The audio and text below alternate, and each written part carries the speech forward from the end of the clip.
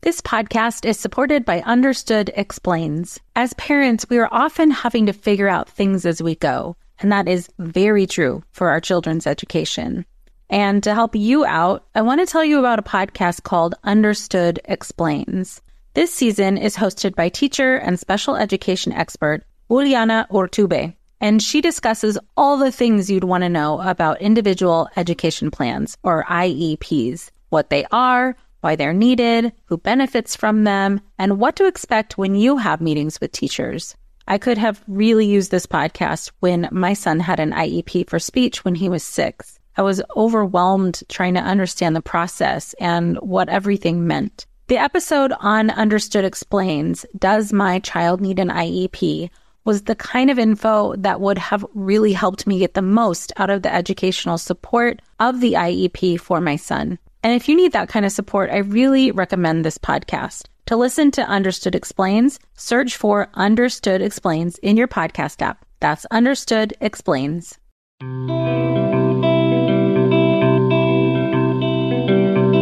Welcome to Mom in Mind. I'm perinatal psychologist and host Dr. Kat. There's more to the story than just postpartum depression, and this podcast aims to share it all, from personal stories and lived experience to experts who break down the ups and downs of life from getting pregnant, pregnancy, perinatal loss, and postpartum adjustment to parenthood. While this is not psychotherapy or medical advice, it is all of the stuff you ever wanted to know about mental health and new parenthood. Welcome back to Mom in Mind. I'm your host, Dr. Kat. On our episode today, we are getting into sensory overload and overstimulation. And our guest, Holly Peretz, who is a pediatric occupational therapist, is going to share with us what she understands about overstimulation and how we can better understand what is going on for us and within us when we're feeling overstimulated. And she also gives some really great and useful tips on how to start managing some of that overload.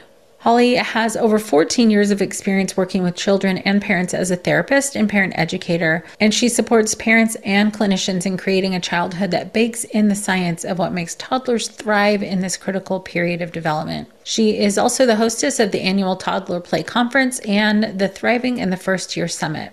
I know so many of us can really relate to this feeling of being overstimulated and having a lot to deal with in any given time. But what I love about what Holly shares with us is the why some of that is happening. And it gives some insight, which I think can really be helpful in understanding how to be more supportive to ourselves. So let's meet Holly.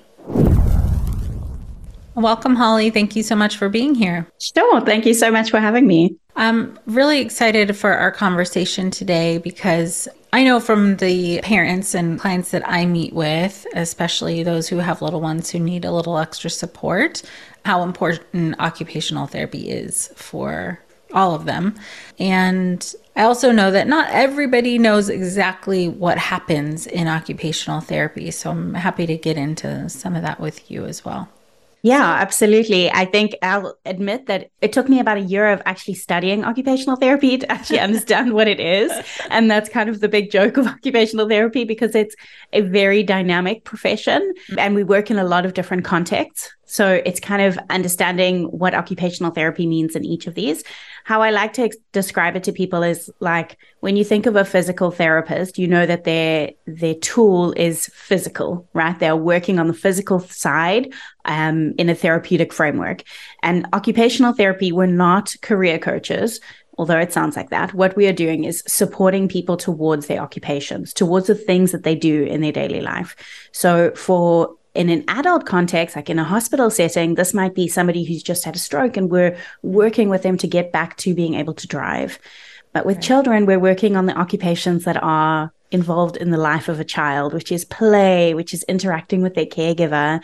As they get older, this becomes more academic and sport and social focused. But we're really supporting all of these, that scaffolding, that developmental scaffolding, in order to support them to get to the point that they can access the environments and the things that they want to be able to do. Well, thank you for that explanation. That is very helpful. And you're right. I think the confusion is maybe just the term initially, that it is confused with work and things like that. So great. I mean, this is integral then to just functioning, sometimes at a fundamental level, and then all the way up into more complex things. Yeah, that covers quite a broad range.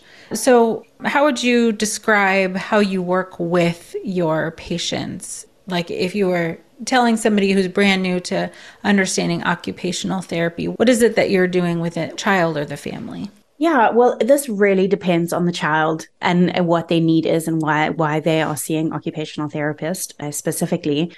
I mean, we often get confused for play therapists, right? But play therapy is its own profession within itself.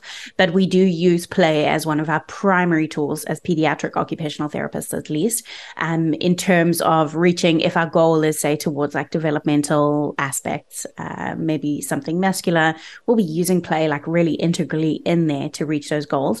But a lot of the time we're working on just really functional things as well, like brushing teeth or learning. Like I remember once I worked with a boy who was school age, and one of the big goals for the year was that he would be able to catch the bus home by himself at that age group. So we're really working very holistically, depending on what the reason for referral is. So often we are really working very closely with educators and within those educational frameworks or within healthcare frameworks. So together with doctors and medical staff. But then we're also really, because when we look at our children, we don't just see them as like these insular single figures. We see them as like what I like, technically we call them like dyads or triads, but I like to call them like peas in a pod. Mm-hmm. We see them really integrally with their families. So any decision that's being made, any goals that are being set, and also the methods in terms of how we reach those goals are always coming together with the families. And every family is so individual. The way that those goals can be reached is really going to be individual according to the context and to the family's wishes. Sure. Are you primarily getting referrals or people being referred to you through medical systems or medical providers, or do you also finding that people are seeking out your services just independently? Yeah, well, I have quite a unique experience in that I've lived in different countries and changed contexts in terms of the way that pediatric occupational therapy is practiced. So I've worked within hospital settings where it's, primarily referral from a medical personnel. I've worked also within private practice settings, which is then again, often it's coming from or education or from medical staff that you're getting those referrals. But then my deep love, like the place that I really love working is within preschool settings and school settings and daycare settings where we're coming really alongside also the education staff. I was curious how people get connected to you. I'm thinking in part of, let's say, people who are listening right now. There for sure are people who are already being supported by an occupational therapist for their child's development. But if somebody is hearing what we're talking about today and is thinking that they or their child might need this support, how would they even go about it? I guess in our system here in the US, maybe talking to their doctor. Yeah, pediatricians are always like the great place to start, especially if it's for your child. But I know for early intervention, so for this like young group of children, you can also directly refer yourself or just go through your early intervention system of your state for any kind of assessment that you would, even if it's something that your pediatrician hasn't referred to and something that a parent is curious about, they can also go through that route. Fantastic. So how is it that you are supporting the family in this process, as well as, like, let's say if the child is your primary client? Absolutely. Well, I think the occupation, the thing that we do of being parents is such a huge focus in these years, especially with young children, right? It's like everything else kind of takes a backseat to this big job that we're doing of parenting because it is very time consuming, very money consuming, very emotionally consuming. Yep. So definitely the more we can support children in whatever's going on with them, it also it has this kind of spin-off effect within the family as well. But how I really got to this topic, like what we're talking about today, sensory processing or sensory overwhelm for parents, is because I became a parent myself. And just understanding this thing of what we do and how this affects who we are, and really the integratedness, if that's a word, the connectedness of the experience of like changing biology and how our bodies actually really influence what we can be doing. And got me so interested in the experience of sensory overwhelm because I experienced it myself. And I felt like I've worked with children for, at that time, over 10 years. And I've been around crying and tantrums and all of it and never felt this way inside myself. Like this never affected me. This never impacted my occupations or the things that I do as much as it does right now. And why is that? So I started to get really, really curious about understanding more in terms of the biology of what is changing, and then understanding the aspect of sensory processing and how that's all working together in the step of motherhood or the process of becoming a mother. Right. This podcast is supported by Posh Peanut. Raising a family can be tough, as we know, and it can also be amazing and beautiful. Posh Peanut gets it, which is why they make beautiful, soft clothing that is tough enough to withstand all of the rough and tumble of childhood. And they have sizing for parents as well. You could even get matching clothing for the whole family. Made from viscose from bamboo, the clothes stretch with your kid as they grow and are 4 times stretchier than cotton. These clothes are made to last, loved by parents, and approved by kids. Posh Peanut makes thoughtfully crafted, beautiful, and stylish clothing for kids and families designed in-house, from beautiful florals to your favorite brands such as Hot Wheels, Disney, Hello Kitty, and Barbie. It's also breathable and chemical-free, which means they're delicate on sensitive skin. So I got my Posh Peanut loungewear, and I've been putting it on, especially after my long client days, because I need the instant comfort and relaxation. It's one of the ways that I do my self-care, because the soft, stretchy fabric of the Posh Peanut loungewear is really comforting to me. Right now, Posh Peanut is offering our listeners 20% off your first order with promo code MIND. Go to poshpeanut.com/mind and use promo code MIND for 20% off your first order. That's poshpeanut.com/mind, promo code MIND. I'm Margaret. And I'm Amy. And together we host the podcast, What Fresh Hell? Laughing in the Face of Motherhood. Margaret, I would say you're sort of a where are my keys kind of mom. Correct. Sometimes a where are my kids kind of mom. While you're, Amy, more of a we were supposed to leave 35 seconds ago, mom. I mean, touche. In each episode of What Fresh Hell, we come at a topic from our usually completely opposite perspectives. I bring the research. And I bring kind of the gimlet eye. Like, is that research really going to work, people? And almost 10 million downloads later, we're still laughing. We also talk to experts in the parenting field, plus parents with stories we can all learn from. We make each other laugh, we challenge each other's assumptions, and we have what we think is the best parenting community on the internet. Check out What Fresh Hell? Laughing in the Face of Motherhood wherever you listen to podcasts. Thank you for sharing that. It's always fascinating to me how people come to do what they do, but also once you're already in a specialty, becoming even more specialized within it. I just love when there's these intersections of nuanced understandings of things that are related, but not necessarily have always been put together. Maybe intuitively we understand it, but cognitively we're just still trying to figure it out. It just happens so much in new parenting and new parenthood. They're just, this whole new world opens up, and then you have to consider so much more in your own world while you're trying to understand the world of your child. And I want to understand a little bit more about what you mean by sensory overload. How would you describe that? Yeah. Okay. Well, let's first talk about sensory processing. What does it really mean? I find often when I talk about sensory processing, people feel like it's a bit like woo, like it's a bit like out there. It's like something that isn't science, right? Like that's often the response that I get. And I just want to make clear that that is as far from the truth as we can go. Sensory processing is one of our core abilities that our body does. Right. And it's not something that is a mindset. It's something that is actually happening within our body. So what happens? Let's talk about the process of what is sensory processing. We experience something through our sensory systems. It goes into our brain interprets it, and then tells us the correct response. So this is from everything from tasting to sight to hearing. But then there are also three areas of sensory processing that are a little bit less known, which is vestibular, your proprioceptive system, and also interoception. But before we get there, just understanding that sensory processing is basically the process of how your brain makes you able to function within the world. So we can't kind of take away sensory processing, right? It's like very integral to our basic biology. And it's not the same as the actual function of an organ. So we see because we have sight, because our eyes are able to see. Yes. But sensory processing is the thing that makes us understand that this is a sight that is overwhelming to our bodies, or it is possibly scary. It's a lion running at you. So the sensory processing component isn't just the vision, but how the vision is interpreted and filtered in terms of like neural networking.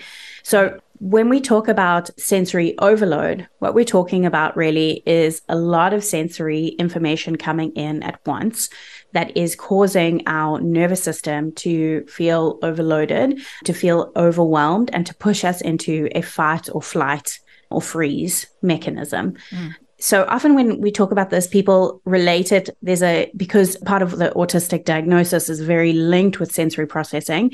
People often think of it like that, like, oh, someone walks into a busy, crowded shopping center and it's like a light switch goes off and they suddenly have a meltdown. But actually, while this is true, and this is one component of sensory overload or sensory processing, this other component isn't a light switch. It's more like a cup that is just like constantly being filled and not emptied. So if you think about the life of a parent, we are, having a lot more clutter on the floor than normal, whether it's toys or whether it's that baby stage where suddenly there's cots and there's all these things that you didn't have in your home before. Right. We are having a lot more noise in terms of whether it's crying or children that are kicking balls around and giggling and running and all of that. There's a lot more movement happening. So our bodies are also getting, our vestibular sense is really, our heads are moving around a lot, which is impacting those like little follicles inside of your ears, which is telling your body where it is in space. That's your vestibular sense. So all of our sensory areas are just being stimulated a lot. And because of the nature of parenting, there also isn't a lot of naturally built-in filters that are kind of emptying out our sensory cup, which brings us back to like that calm, alert, rested state. So it's kind of like that experience of being a cup that is just like on the like tip of being full and just always kind of spilling over a little bit. That's how I like to think of sensory overload in this context of parenting. Yeah, that's a fantastic explanation. Thank you so much for that. I like the way you describe things and explain things. It really makes it so easy to understand and kind of apply.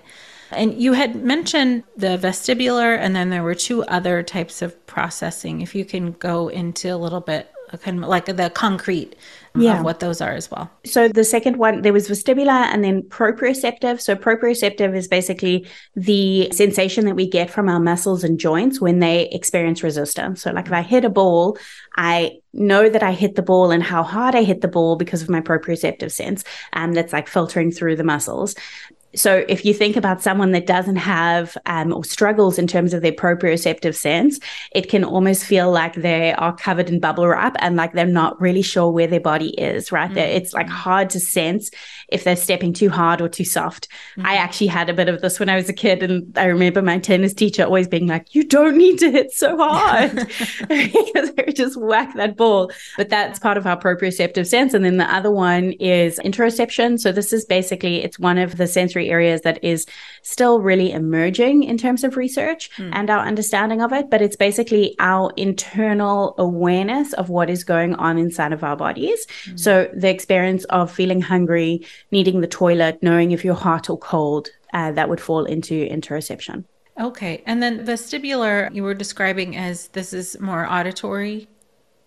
So it's different to auditory, but it also involves our ears. So it's basically when your head moves, there's little like hair follicles that are inside of your ears that tell your body where it is in space. So this one, I think, is a really one that we forget about.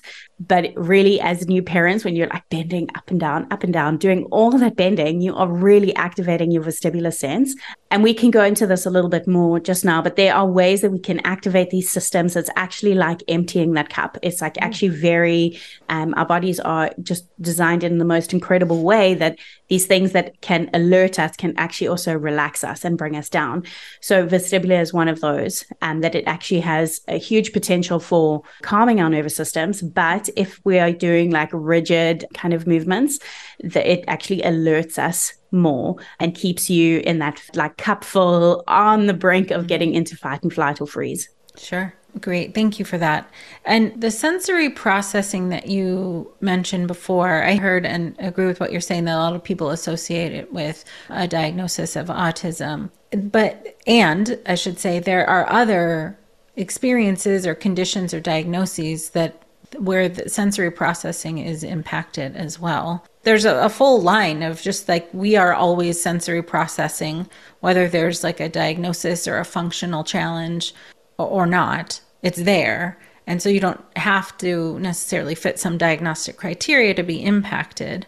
And certainly if there is already something that you have that have been dealing with or living with in your life that has impacted your capacity for sensory processing, and then you add all of this new stuff on top of it, that's just going to be so much harder. Absolutely. Yeah. I like to think of it like one of the models that we use in occupational therapy is the person, the environment, and the occupation, like 3 interlocking circles. So if you look at the person, just the person itself, we all kind of have, you don't have to be sensitive across every single area of your sensory makeup, your sensory profile.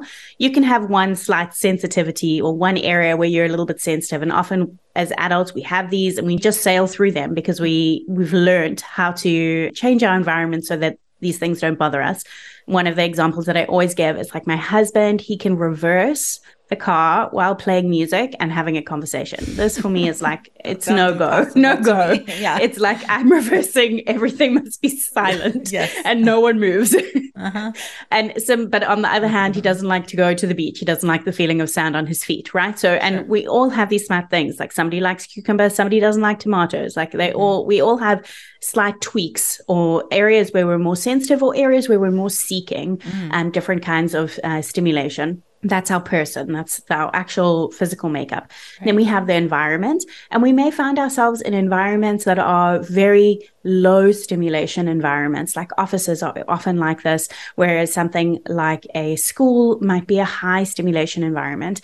So the environment plays into how everything is experienced, but then there's also the thing of what we are actually doing. So you know, if you look at someone who's trying to do like a job that has huge risk in that job and they're doing it under time pressure, it feels very far removed from saying that this is sensory processing, but the experience in the central nervous system may be the same. Like that experience of being under high pressure and having a huge time limit of the occupation of the thing that you're doing could easily push you into fight and flight, right? So all of these things are interlocking, and in especially these newborn like time, they kind of all combine in a little bit of a chaotic way because our biology has changed, especially if you are the mother, the person that birthed the baby. There is a lot that is going on biologically within your body, but also even for fathers, even for caregivers that are with the babies, there is also changes that are happening within their biology. So the biology is, forcing you to be more responsive to the baby, to like heighten your sensory abilities.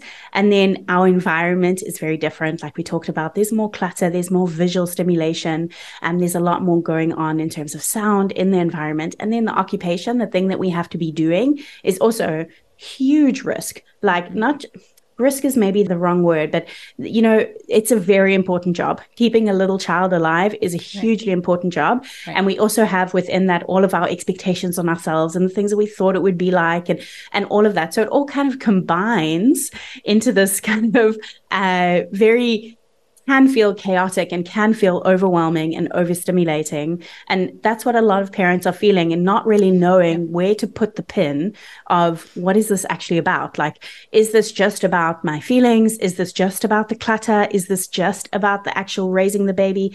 And kind of circling between these things without finding a lot of solutions, or solutions that stick. And I think that when we can really look at like the whole person, the occupation, the environment, and bring them together also within the context of sensory processing and sensory overload, I think that we just can find solutions that feel like they stick a little bit more, like there's less blame on people, ourselves, the things around us. And we can just like push more into understanding this new phase, because on one hand, it changes a lot, right? Like some of those, there's an age where when you hear a baby cry, you won't start lactating because your body is less sensitive to that thing. Your biology kind of filters back down as well.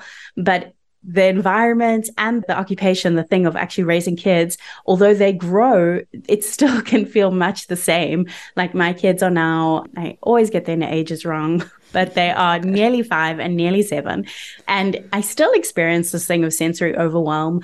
And there's still a lot of noise, a lot of overstimulation. So some of these techniques and some of this understanding just really helps me still, even if it was like most pertinent in those baby years.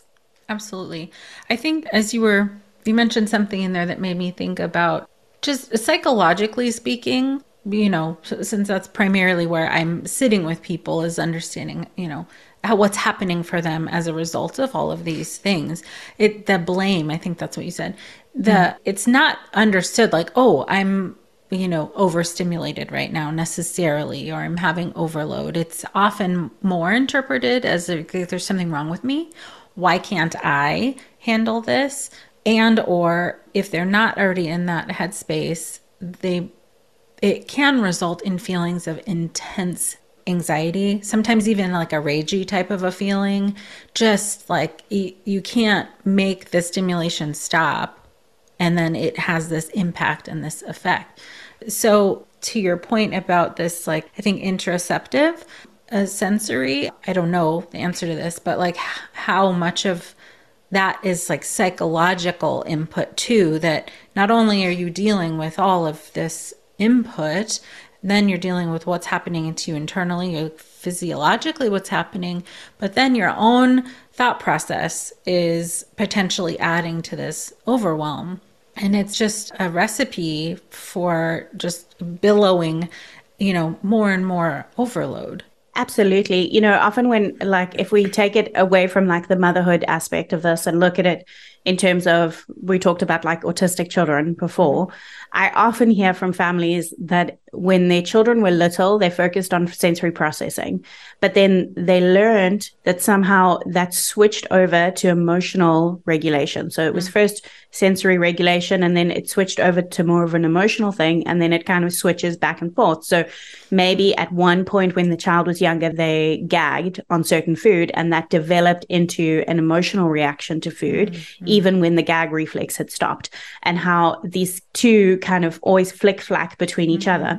But actually, if you really like zoom out in terms of understanding human makeup, we have our central nervous system. We learn all of these systems in school. We learn about our veins and our blood system. We learn about like our nerves, actual like nerves on our skin, but we never learn about the central nervous system. And it's such a big one, right? Because it's this, like the emotional side and the sensory side, they're always working together. They're always alongside each other. And the result of like too much on both of these things can be that fight or flight or freeze, or like you're saying as well, like a kind of a pathway of anxiety that can be like traded into.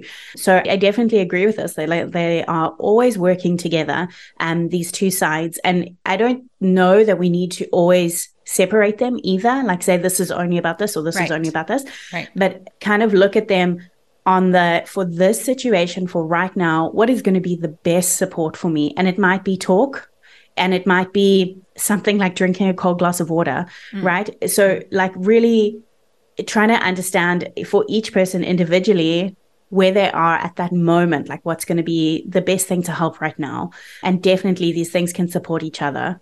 When it comes to raising kids, there's so much to consider. Things like, what do we feed them? When do we feed them? How do they sleep? What does it look like to raise kind kids? How does their nervous system work? How do I keep myself calm? What are my triggers? There's so much that comes into play, and we are distilling all of that information for you at Voices of Your Village podcast, where we bring experts in the field of early childhood and education and psychology and across the board so that you don't have to comb the internet for information. You get to show up and hang out and have shame-free, judgment-free conversations and insights into what it looks like to raise kind, empathetic, emotionally intelligent humans. I'm Alyssa Blask Campbell. I have a master's degree in early childhood education. I'm a mom of 2, and I am walking this journey right alongside you doing this work. Come hang out with me at Voices of Your Village, and we can dive into real conversations with actionable tips.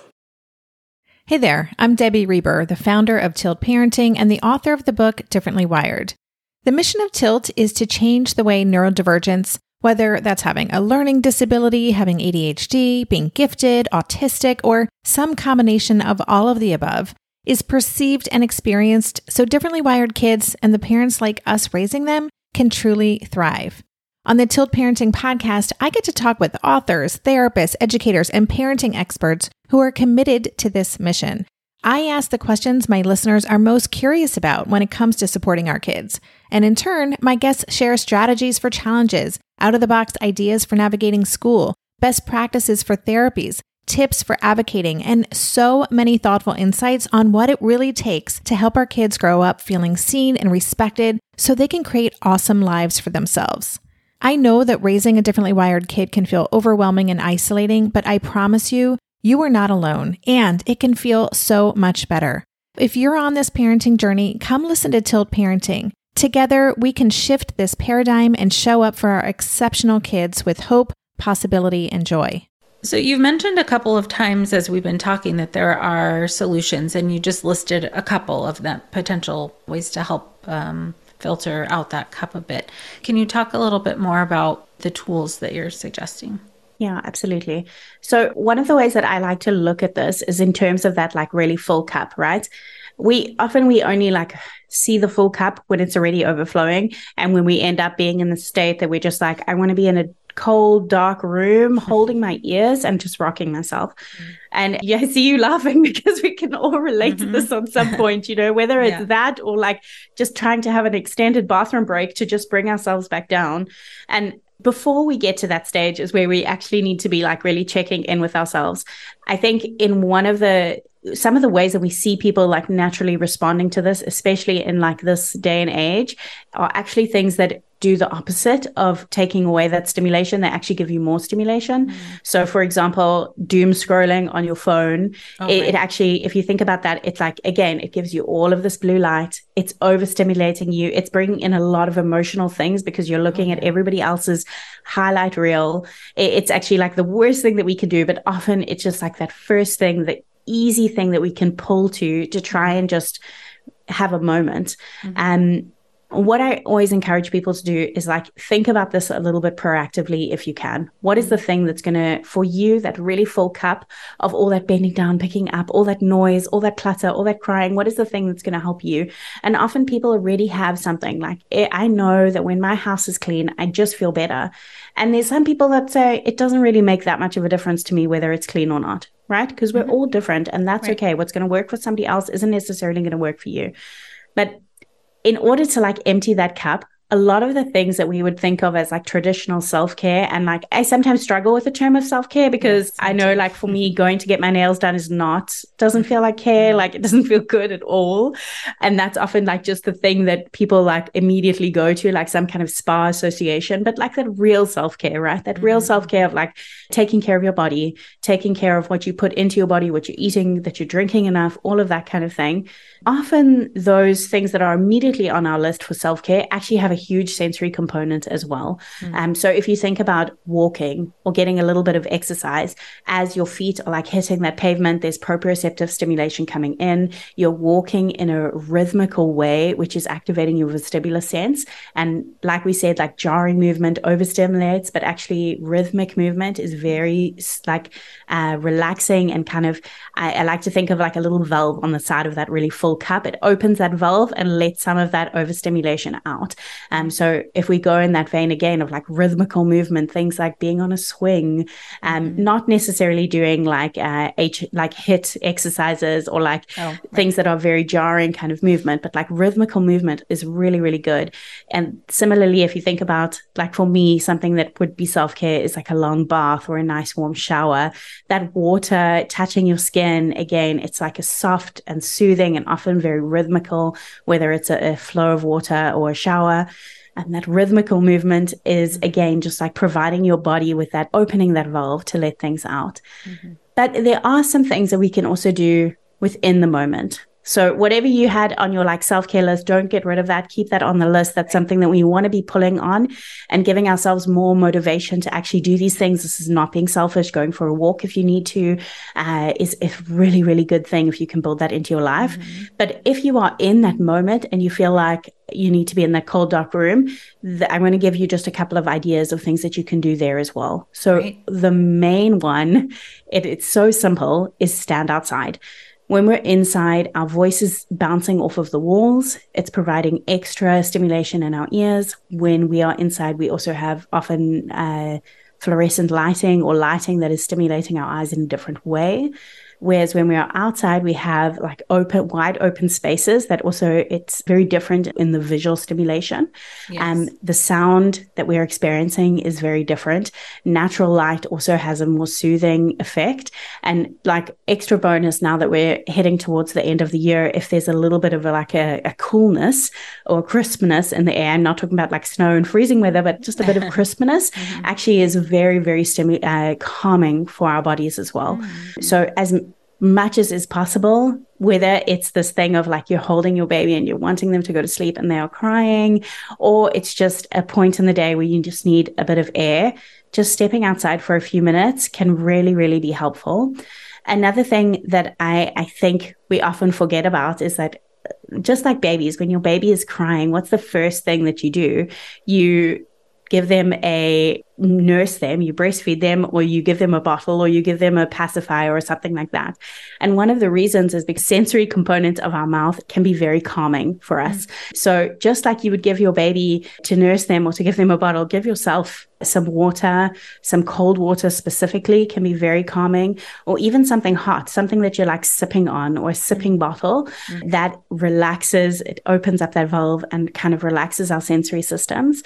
And then also things like having crunchy food. Like I know often we have this thing where there's a point in the day where we know we're like teetering at the end. For me right now, it's like that just before bedtime time. But I remember at one stage it was like 5 o'clock on the dot every single day. And if you can for yourself, like make sure that you've thought about, can I make myself something like a good cup of tea to drink at that time? Or can I give myself a crunchy snack? Crunchy snacks also, as you are like chewing, that's activating your proprioceptive system within your mouth again, which is again, just like opening up that valve and just actually helping you to bring yourself down. So I think those are the main ideas that I wanted to share today. I do have a quiz that people can check out that gives them a little bit more of an idea of their own individual sensory makeup and what are maybe the areas that are like most triggering for them. But the main thing that I want to say is that, you know, this phase, especially with newborns, it is sensory overwhelming. It isn't something that you're making up. It isn't something that only you are experiencing. Of course, each of us might experience it at a higher or lower degree, but it really is a very big season of a lot of stimulation. So just having grace for yourself within that as well. Absolutely. Yeah, thank you for that. What I think is so important about what you're describing is, I mean, obviously that there are things you can do. There are sort of interventions, if you will, that even can let out just a little bit. But the understanding in some ways the how and the why those things are helpful brings a different depth to like, oh, I'm just going to have a drink of water. I think it allows for more, I guess, intentionality into doing those things. Like you have a purpose for it and the effect is known. It's not just like, I'm just going to throw something at the wall and see what works. Although please do that. It's like find out what works. But going outside, there's a purpose. Having that drink of water, there's a purpose. And I think for me anyways, as I'm hearing it and thinking about, doing that for myself, that brings this whole other depth to it. It's just not this little thing. It's an impactful thing. I often bring this back to kids in terms of movement. Like, I don't know about everybody else who's listening as children, but my kids, if they don't move enough, like we know about it, right? You experience it full throttle in the house. Yeah. So it is something that when they were younger and at home with me, I made sure that we got out and we moved, like come rain or shine, we had to move. It was imperative. And the thing is that we also actually as adults have biological movement needs. Yeah, it's so easy to forget when you are so focused on caring for someone else. But we have like real needs that need to be taken care of as well. So I think that when we understand that this, like just like getting your kid out the door, if you know that they need to move, you know that you're going to pay for it if you don't do it. So you're willing to go through like the agony of getting out the door.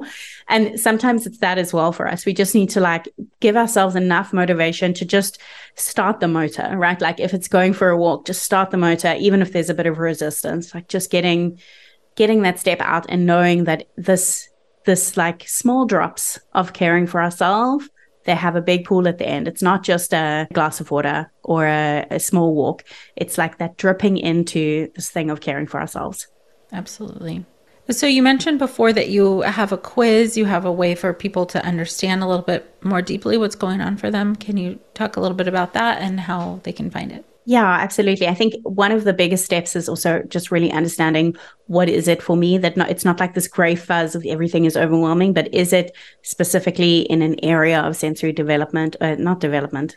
I always say development because of children, but an area of sensory processing that I could be supporting more.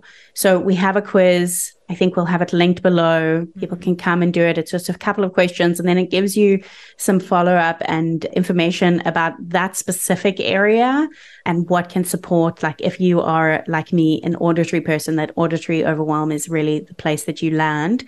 There are specific things in terms of that can be really helpful. But for people that are overwhelmed more in terms of visual, there are different techniques that might work better for you.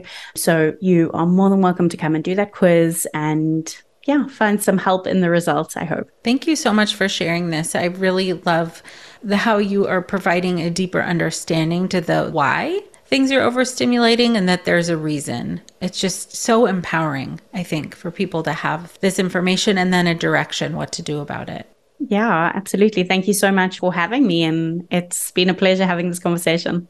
Thank you so much for being here. You can get connected with Holly at otholly.com or on Instagram, ot_Holly. And if you'd like to understand more about how you are overstimulated, you can definitely check out the quiz that she offers. Share this episode with any parent who might be overstimulated by this transition into parenting and parenthood. And also go to wellmindperinatal.com/courses where you can find the courses that I offer that can help you understand a bit more about what might be happening for you in the early postpartum. I appreciate you for being with us. Until next time. Please find the Mom in Mind podcast on mominmind.com or wellmindperinatal.com, where you can also find access to my free online mini course that is specifically designed for people experiencing anxiety in the postpartum period.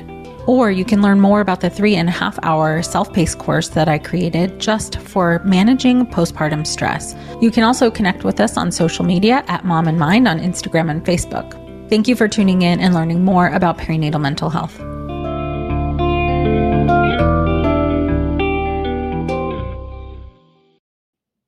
Feel like you're the martyr in your family? You're not alone. Hey, this is Joanne. And Bree. And we're from the No Guilt Mom podcast. Bree, we talk to a lot of moms. Yeah, we sure do. And if you're a mom who has a to-do list that is so massive that you get overwhelmed and you shut down, or if you've fallen into the habit of doing everything for everyone and don't know how to change it, we can help you become a no-guilt mom. we're going to take you from family martyr to family model. That's role model, so that you role model the behavior that you want to see out of your kids. You're going to go from being tired and overwhelmed to energized and guilt-free. Every week, you'll get actionable strategies that you can implement right away from the experts that we interview and from us. We also have a whole lot of fun, so check out the No Guilt Mom podcast everywhere you listen to your favorite shows.